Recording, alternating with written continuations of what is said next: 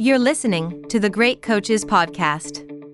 Hi everyone, Paul here, and just a quick message from me to let you know that if you are looking to improve the performance of your team, no matter whether it is a work, sporting or community one, then we've developed some tools to help.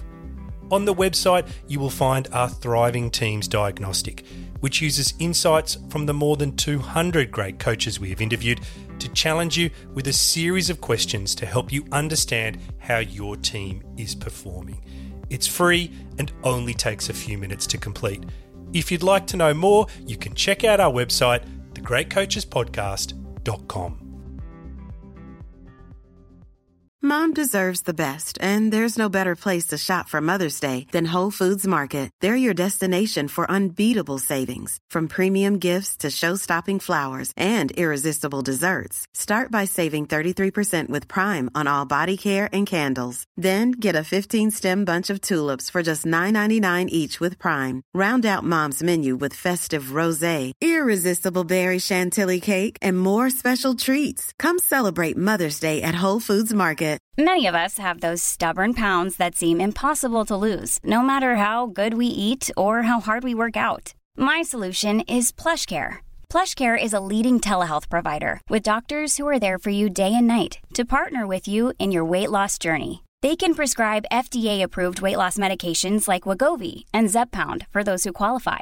Plus, they accept most insurance plans. To get started, visit plushcare.com/weightloss. That's plushcare.com/weightloss. Welcome to the Great Coaches Podcast. To me, being perfect is not about that scoreboard out there. This is a chance of a lifetime. When you can understand the person, you can then work towards a common goal. We are all on the same team. Know your role and do it to the best of your ability. Focus on the fundamentals. We've gone over time and time again. Your defense has got to be better. Leave no doubt tonight. Great moments are born from great opportunity.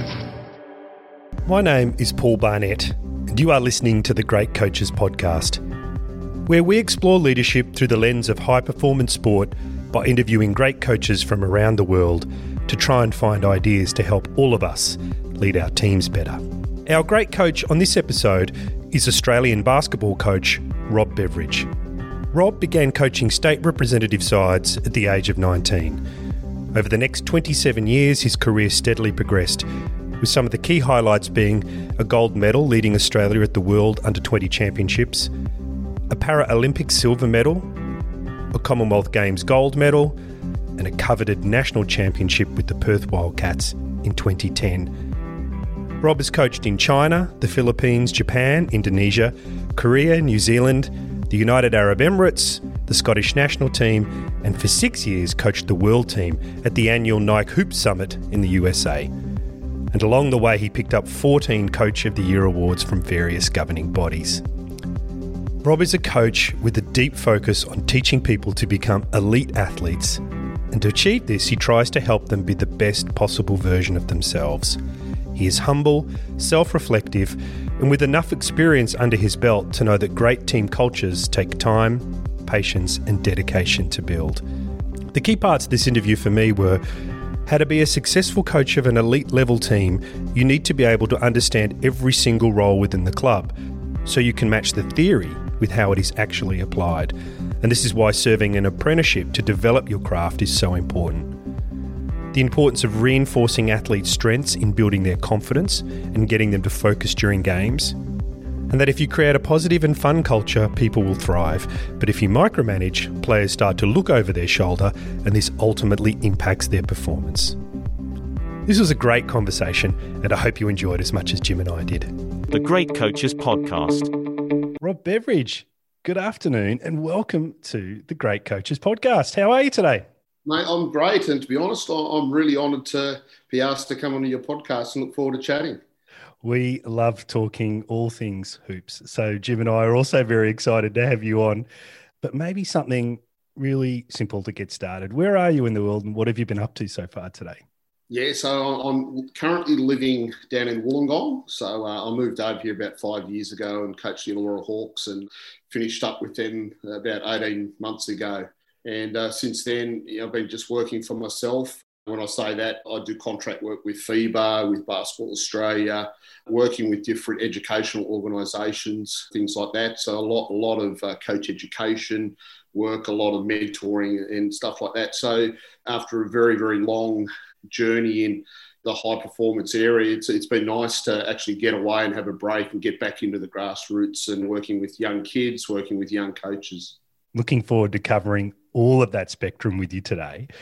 But I want to start by just mentioning a few of the names that you've been involved with. There are a who's who of Australian basketball. There's Patrick Hunt, Adrian Hurley, Phil Brown, Gordy McLeod, and Andre Lamanis. And this is just the tip of the iceberg I uncovered in my preparation. But probably just a real easy question to get us going.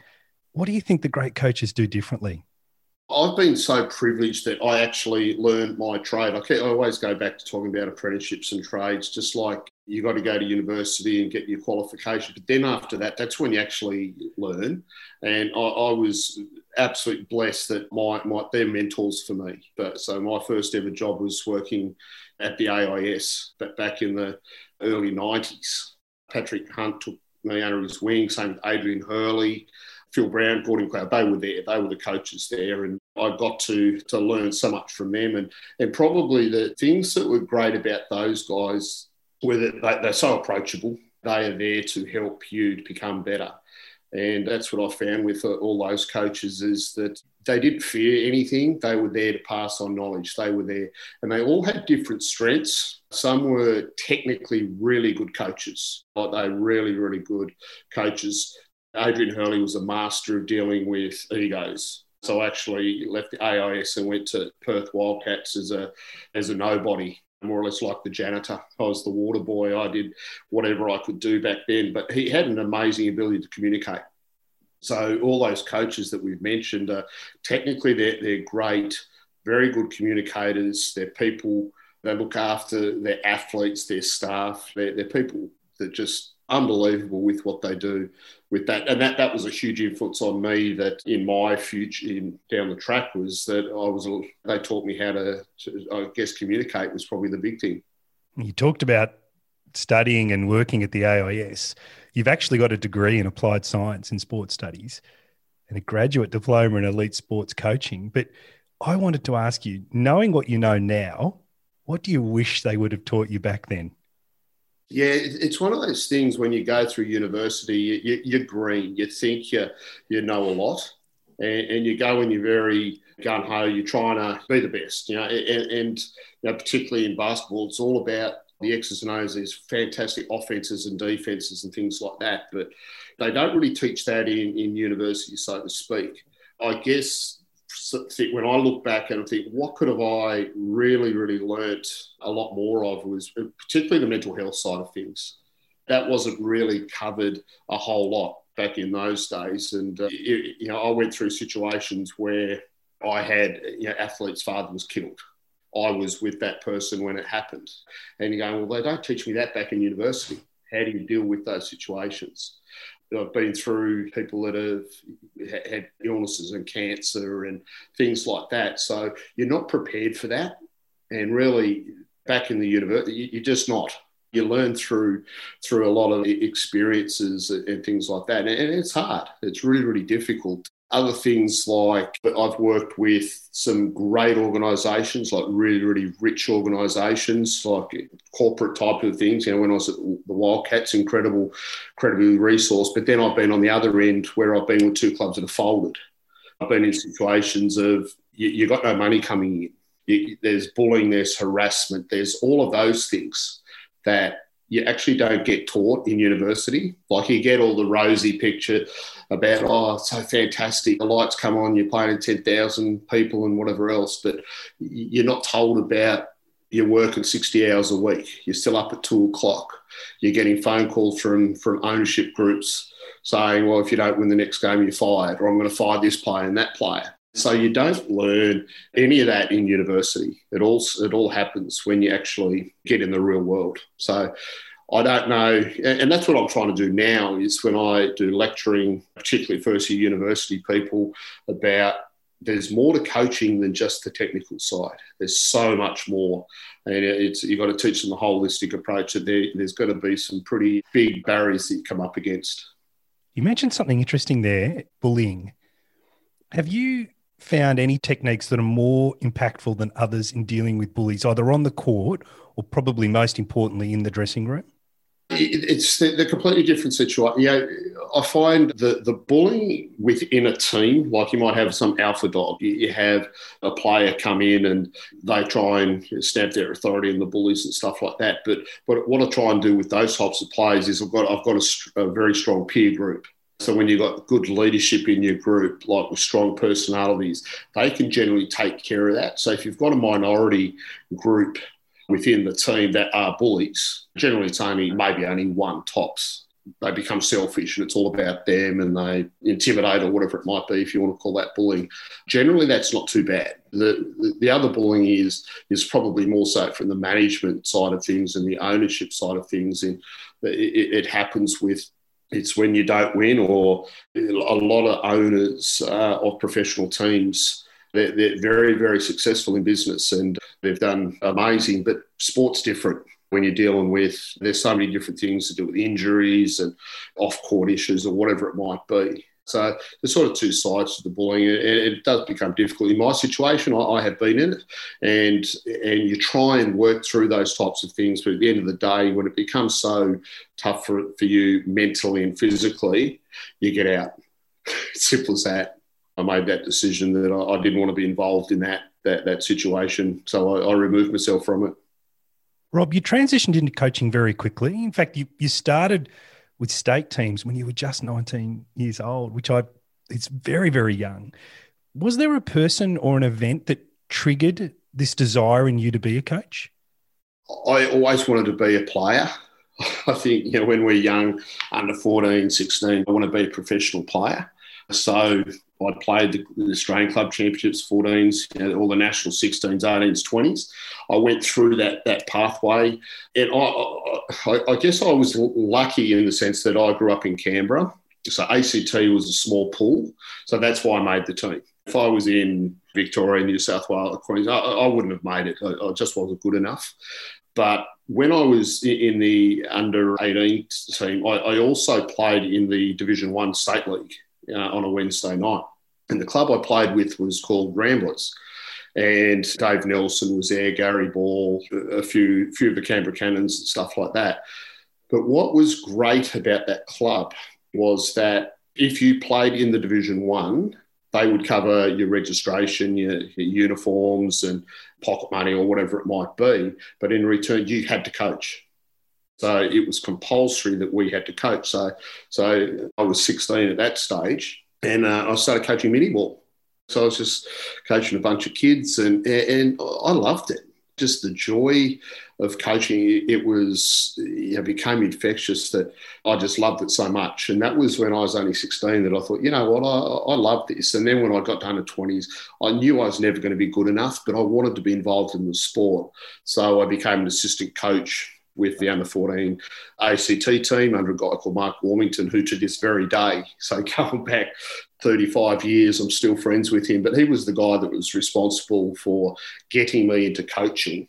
And he was the ACT development officer.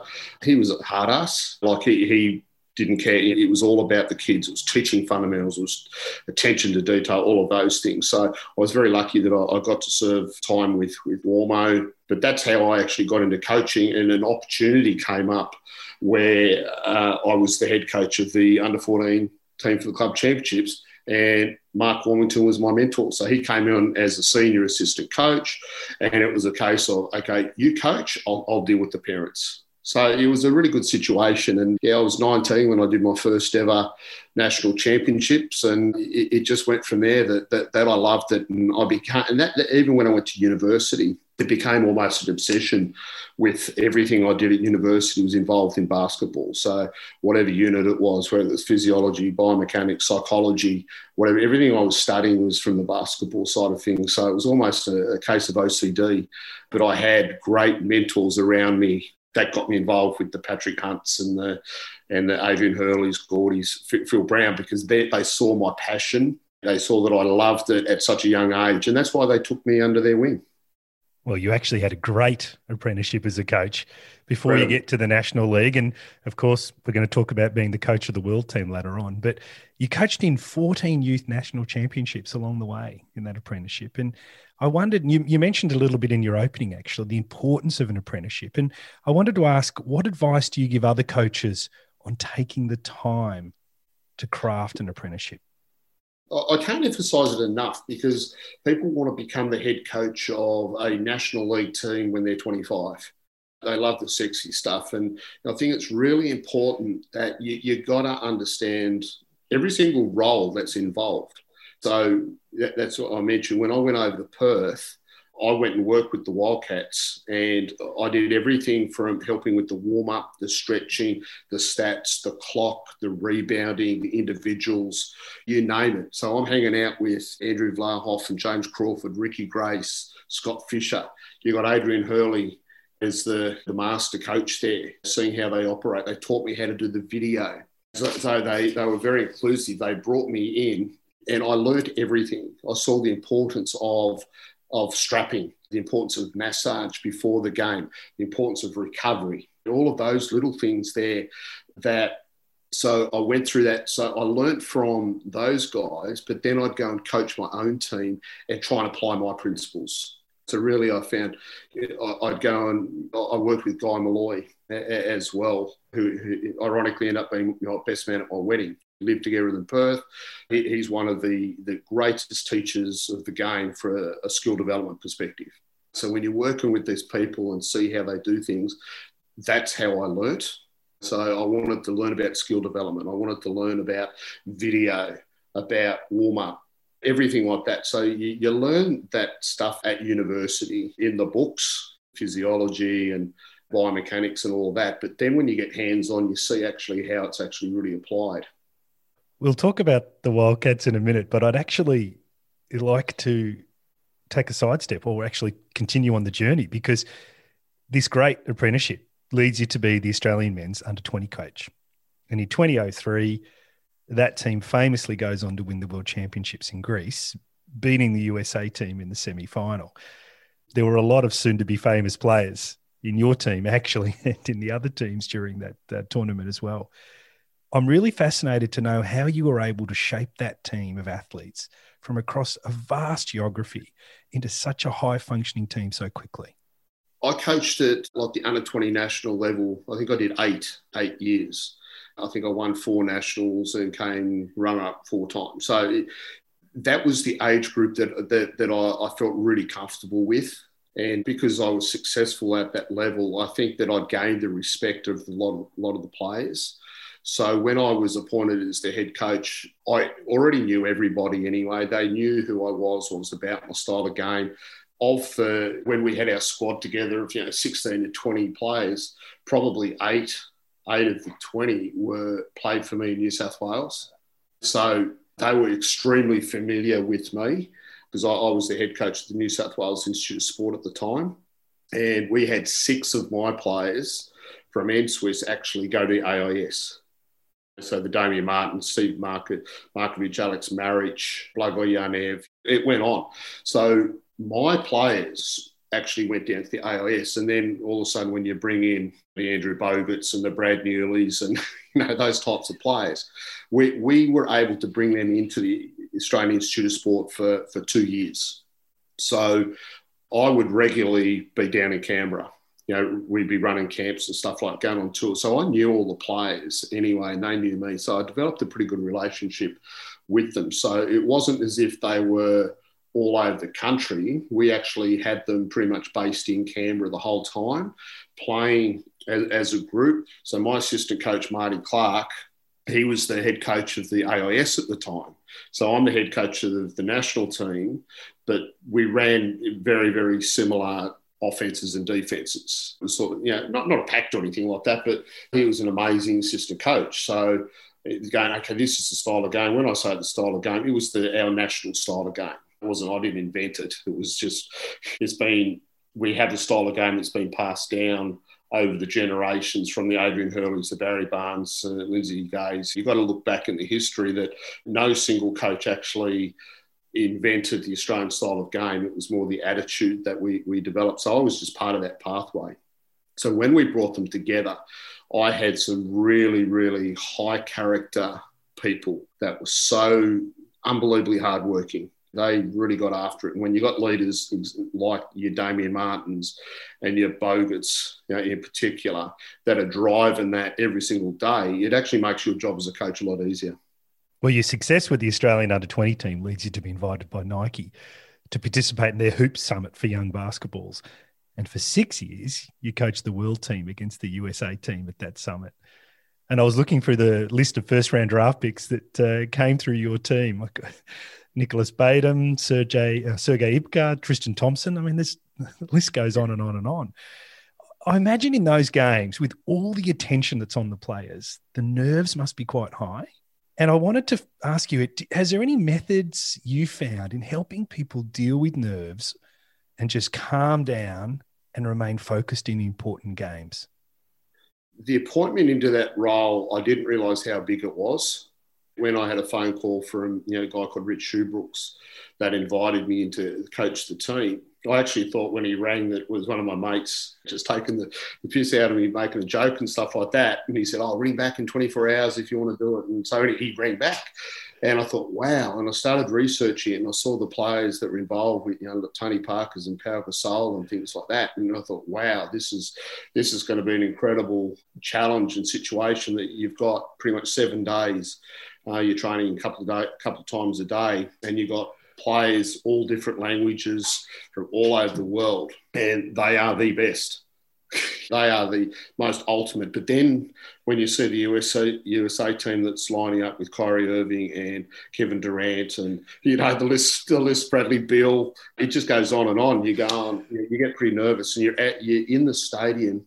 And first time I did it was in Memphis, and I've rocked in, and there's over 200 people around the side on the sides, and there was like Larry Bird and Chris Mullin and Mike Fratello and all these people, and they come up and they introduce them to, and you're just blown away. Like I'm going, oh my God, that's Larry Bird. Like Larry said, "Oh, I love your drill. Do you mind if I use it?" And I'm going, oh my God, you're Larry Bird. So it was an amazing experience, And what I found was, particularly after my first year or two of being involved, the enormity of it, that the influence of just that one game, when you have the very best players in the world versus the very best in the USA, that everybody is looking on these players. And what I learned during that 6 years in particular was nearly every player had an agent. Well, particularly the international players, nearly every single person had an agent because that's their meal ticket to the NBA. So they were quite highly influential, where they would be in the ear of the player, "You've got to do this. You've got to get 20 points. You've got to get 10 rebounds. You've got to do blah, blah, blah, blah." But what I ended up doing with the players is to get them to realise, who are you? What defines you to be great at what you do? So if you're a rebounder, you go out and you rebound the crap out of it. If you're an athlete, you run the floor and dunk it. If you're a shooter, you shoot it. If you're a penetrator, penetrate it. So I really tried to define the roles of the players to make them comfortable. And when they started to get a bit ratty, I'd bring them in and just reinforce to them, what's your strength? What are you great at? Because in particular, at the international NBA level, everybody knows if you're talented. They know that. They can see that you're 6'10" with a 7'6" wingspan and you're an athlete. They see that. They want to see the coachability. They want to see, when I'm on the sideline, when I'm communicating to a player, is he actually listening to you, or is he going off and doing his own thing? Is he becoming selfish? NBA scouts and NBA coaches and all that whole entire thing, when they're investing tens of millions of dollars into drafting players, they've got to get it right. So that's what I try to explain to people. You don't have to go out and hit 30 points. I mean, that'll help. Don't get me wrong, that'll help. But you've got to be able to fit in. And I think that's a real big thing that I try to get through the players to relax them. If you're open, you've got to shoot that sun because that's your shot. So a lot of that, there was a lot of positive reinforcement and trying to keep them level-headed and calm as I possibly could, particularly in a big arena when you've got 10, 15,000 people watching, and you've got Kevin Durant coming down the court, it's pretty nerve-wracking. Rob, you've spoken about being a people pleaser early in your career and getting caught up in trying to help the players solve their problems. But what advice would you give to the other leaders out there who might be falling into the same trap of trying to please people and not primarily leading their team? I've got that personality that I always try and do the right thing for everybody. But I found that through experience over time, you get used and abused, and it takes time to realise that.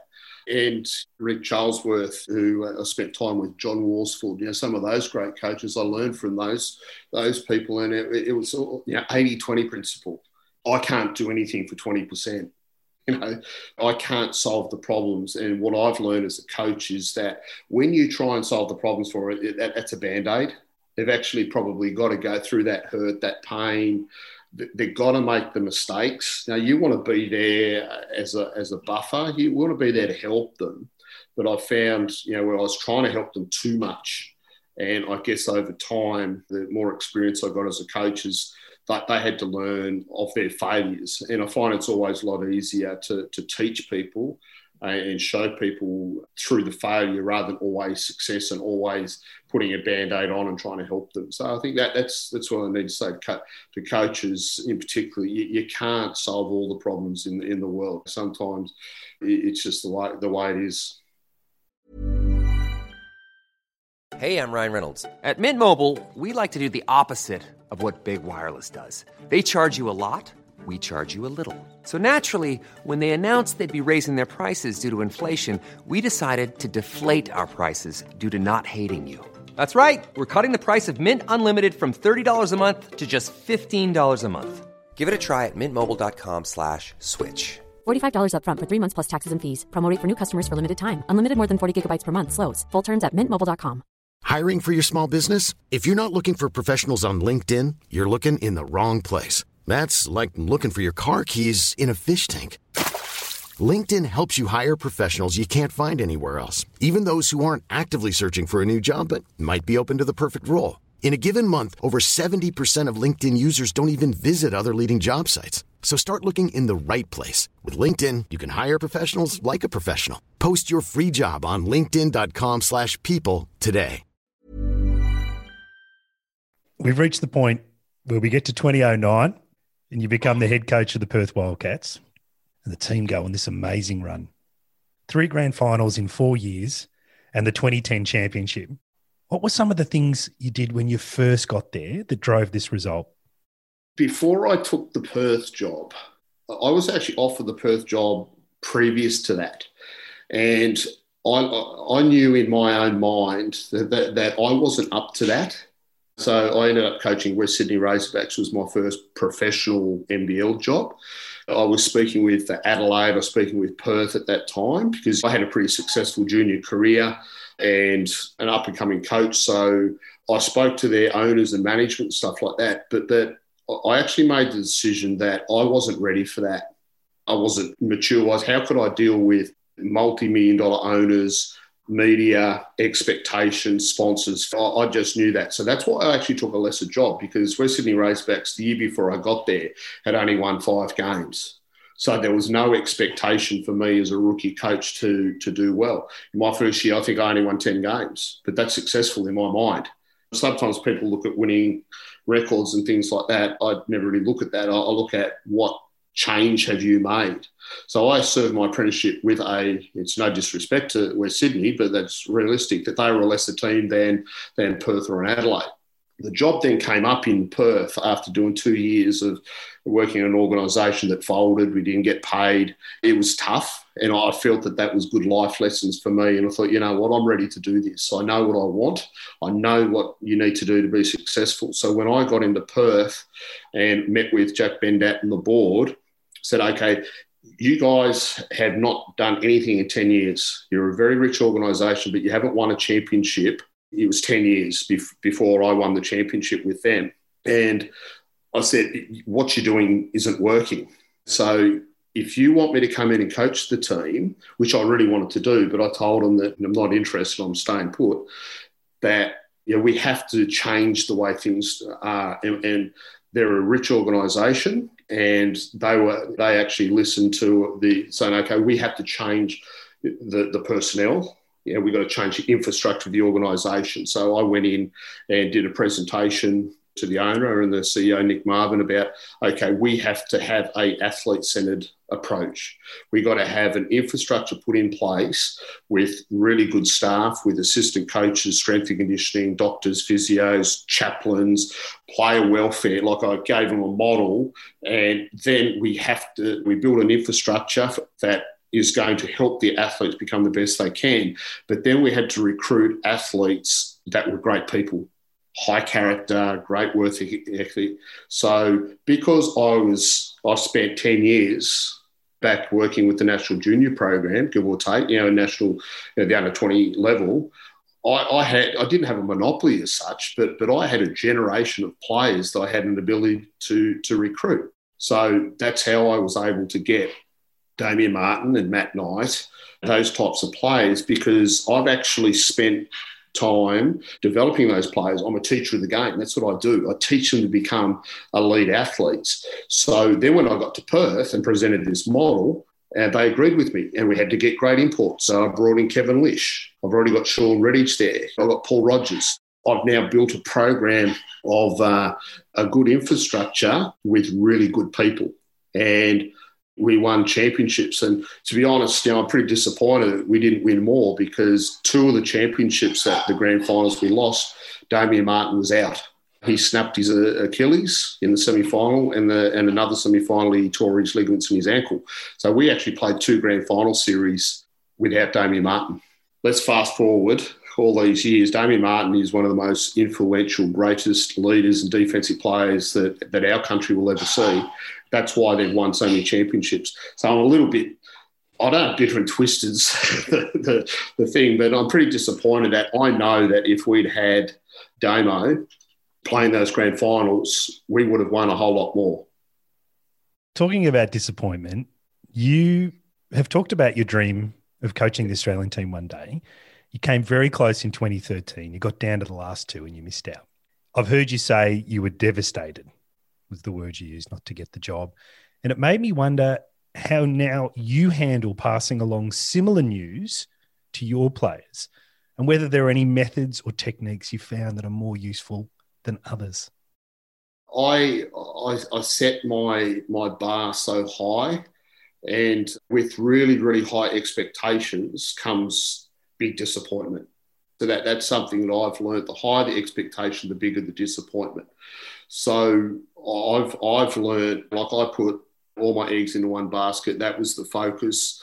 And ultimately, I was told the reason I didn't get it was because we lost that grand final against Andre Lamanis' team. He's a wonderful coach.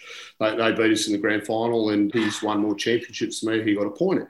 And I think it's a bit of a BS reason to do that. But what I now reflect on is that you probably get a bit ahead of yourself, that I know I was doing a really good job. I was in the mix and stuff like that. And there was whispers that that's the direction that they were going to go. And when you lose a player of Damien Martin's calibre, well, that sort of removes some of that. So I think it's really important that what I now get through to my players is that you got to have no regrets in what you do. You give 100% with what you do. And if you don't get it, you don't get it. Now, you walk away with your head held high. And something that I do with my players, I am absolutely honest with them. I tell them how it is, how I see it, what I believe. They need to hear the truth. And I think that that's what I've learned through those experiences, that when you expect something to happen, it doesn't happen the way maybe it would have, could have, should have happened. You need to just be honest and upfront with what you do. Rob, I have a great quote from you where you say, culture is the expression of your organisation, the team's values, its attitudes and beliefs. So if someone wanted to try and improve the culture in their team, what things would you tell them to do first? Yeah, so when I look at culture, people say, what's culture? And to me, it's the environment in which you're working. And when you look at the really successful organisations, generally speaking, like I've done research into Google, you've looked into really successful organisations, they look after their staff. So they recruit really good people that are really good at their jobs, and you empower them to do their jobs. So I believe that you put your players in a really good, positive, fun, healthy culture that they're going to thrive. Where, on the other hand, if there's going to be the players walking on eggshells, or your staff where they're getting micromanaged, they're getting questioned, all of those things, if you're looking over your shoulder all the time, it's really hard to perform to your optimum. So that's why I believe that you've got to have a real positive, healthy culture environment for them to thrive. And that's the success that I've had, is that when I've had organisations that back me, support me, and we work together, it's really important that my philosophy, it's athlete-centred, it's coach-driven, and it's administrative supported. And what I mean by that is we put an infrastructure around the athlete so they can be the best they can. So I've got a good strength and conditioning coach. I've got a good physio. I look at the holistic, even have a player welfare officer to make sure that they've got personal, professional development, that their wife and partner or kids and that whole thing, that they're doing okay. So the athlete can really just focus on playing to their best of their ability. So when I do that, but then if you get in a situation where, as I said, if you're looking over your shoulder and you don't get physio, you don't get paid on time, you don't get all the expectations of working in a professional organisation, when they do that, that's when players leave. Again, I look at the success of the Perth Wildcats is the reason they've been so successful for such a long time is they've had the same core group of players and they all get well looked after. They've been offered more money to go elsewhere, but they don't go chase the money because of the environment, the facilities. They've got recovery centre, they've got their meals cooked for them at lunch or whatever it might be. So I think that's something that was really, really important. You've spoken about evaluating players based on behaviours, not statistics. So I wanted to ask, what are the behaviours that are fundamental requirements from players in your teams? Again, this is what I've learned through the Patrick Hunts and the Adrian Hurlings and those coaches as I've come through. And they coach people, and they may not be the greatest offensive, defensive coaches and stuff like that, but they play hard. I speak to Rick Charlesworth. I look at him, the amount of gold medals that he's won and what he's achieved in his life. And they say he's a hard ass. Yeah, he's a hard ass, but he's a very, very fair man. And he tells you how it is, tells you the truth. And that's what athletes need to know. They need to know the truth. And the characteristics I look for in athletes is they have to be honest. They've got to be hardworking, a great work ethic. They don't accept mediocrity. They want to improve. They don't blame others. And probably one of the most important things is that they're very, very highly accountable. So that's what I look for. And, I can watch a video. So when I recruit players, I can sit down on the computer and I can watch this player, but I want to get deeper than that. I want to know who they are. How do they learn? Have they got boyfriends, girlfriends? Are they in gangs? Where do they live? Have they got tattoos? What's their belief? What have they studied? Do they fail school? Do they speak to their coaches, their teammates? So I really get into try and find out who they are. And if I can find out who they really are, that shows them that I'm actually investing in them to be able to help them to the best of their ability, knowing because everybody's got skeletons in the closet. Nobody's perfect. But let's try and help people to become the best version of themselves.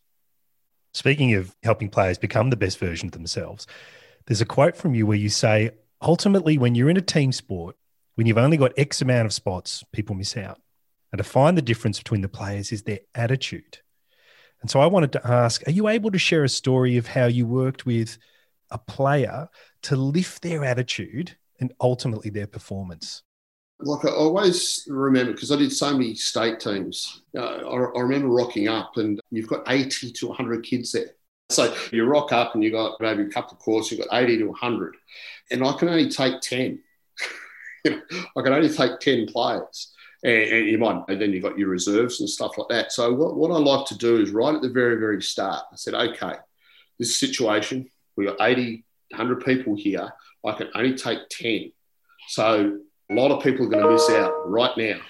So what I want you to do is divide yourself into groups. So let's get all the point guards over here, the shooting guards, the wings, the power forwards and the centers. Like, go away, go and join your group. And you'll go and see in the point guards, you might have 30 people in that group. And you say, okay, let's do the maths here. There's 30 people in the point guards and I'm taking 2 of you. So I'm probably going to take 2 1s, 2 2s, 2 3s, 2 4s, 2 5s. So let's look at that. So there's 30 people there. So what I'm looking for is the 2 people that are going to give everything that I ask of them. I know the skill level.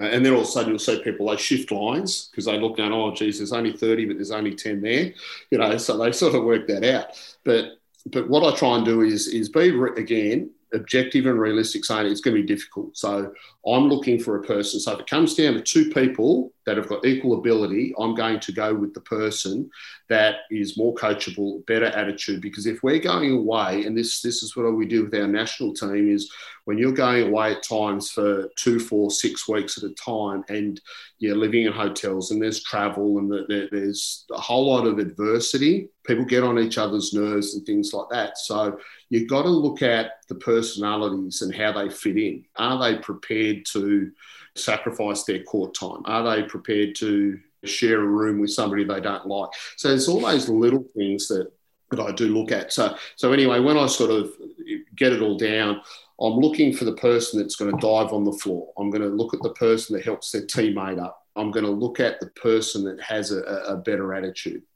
So I sell that from day one at the trials. Part of my subjectivity is a big part of selection.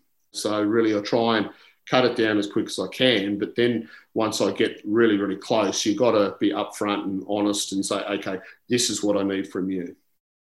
Alex Marich is probably one of my all-time favourite players. That back in those days, he wasn't highly skilled or anything like that, late developer, big boy and stuff like that, but the most amazing attitude. That every single training session, he'd give 100%, he'd help his teammate up, he'd do all of those little things there. So with him, it was just giving him the confidence, that belief to go, okay, you know what, you can make this team because you're 6'10", you're 120 kilos. You can set some great screens for people. You can get in and rebound. You can do all those little things. So that's what I loved about him was, I guess, giving him a carrot, giving him a goal and saying, this is what I'm looking for. And he grabbed it with both hands. Fast forward all these years, in the Olympics, full-time professional in Europe, and not the most highly skilled player, but one of the best role players that I've ever coached. Rob, I know you've got a book out at the minute, and I watched you on a video talking about the book, and you said your responsibility as a coach is to do your very, very utmost to make sure the athletes are in a real positive environment. And if they do that, they'll thrive. And so I wanted to finish by asking you, after now 30 years of coaching, 30 plus, what do you hope is the legacy you've left as a coach to those athletes? Every athlete that I ever coach, I want them to be better versions of themselves. And I always look at like 4 different pillars. That one, the skill development side of things. I teach them to become better players skill-wise. Better passers, shooters, defence, whatever it might be, the skill component I take care of. I want them to be better physically. So have good strength and conditioning coaches and physios and make them as big and strong as they can. Third component is mentally. Get them to understand the why we do things. And then the fourth thing, which is probably overlooked a lot of the time, it's the holistic approach, how they are post-career. Or post-sporting career. So those 4 areas, and that's how I've always built programs. We're trying to get every player, so when they come in at a certain level and when they leave, they're better both on and off the court. So I'm hoping the legacy I'll leave it that they are better players, better people. And then what I hope is that what I've taught them with my beliefs over time of what success is about, and it's not necessarily winning, but being part of a successful program, is that they can then pass that on to their kids, their family, their post-career as leaders in the workforce. So really, that's probably the legacy that I want to leave as a coach.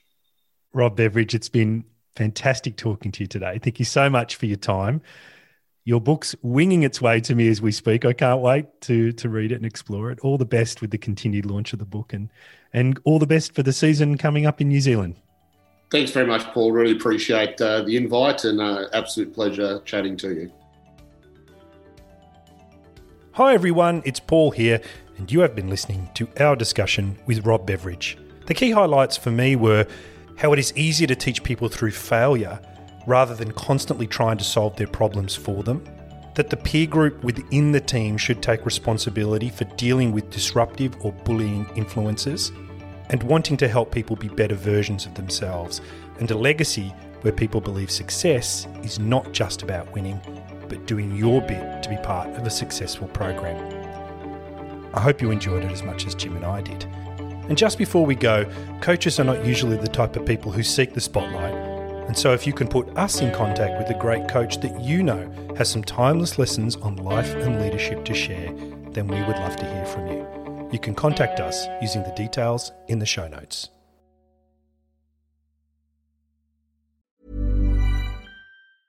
Mom deserves the best, and there's no better place to shop for Mother's Day than Whole Foods Market. They're your destination for unbeatable savings, from premium gifts to show-stopping flowers and irresistible desserts. Start by saving 33% with Prime on all body care and candles. Then get a 15-stem bunch of tulips for just $9.99 each with Prime. Round out Mom's menu with festive rosé, irresistible berry chantilly cake, and more special treats. Come celebrate Mother's Day at Whole Foods Market. Planning for your next trip? Elevate your travel style with Quince. Quince has all the jet-setting essentials you'll want for your next getaway, like European linen, premium luggage options, buttery soft Italian leather bags, and so much more. And it's all priced at 50 to 80% less than similar brands. Plus, Quince only works with factories that use safe and ethical manufacturing practices. Pack your bags with high-quality essentials you'll be wearing for vacations to come with Quince. Go to quince.com/trip for free shipping and 365-day returns. Mom deserves the best, and there's no better place to shop for Mother's Day than Whole Foods Market. They're your destination for unbeatable savings, from premium gifts to show-stopping flowers and irresistible desserts. Start by saving 33% with Prime on all body care and candles. Then get a 15-stem bunch of tulips for just $9.99 each with Prime. Round out Mom's menu with festive rosé, irresistible berry chantilly cake, and more special treats. Come celebrate Mother's Day at Whole Foods Market.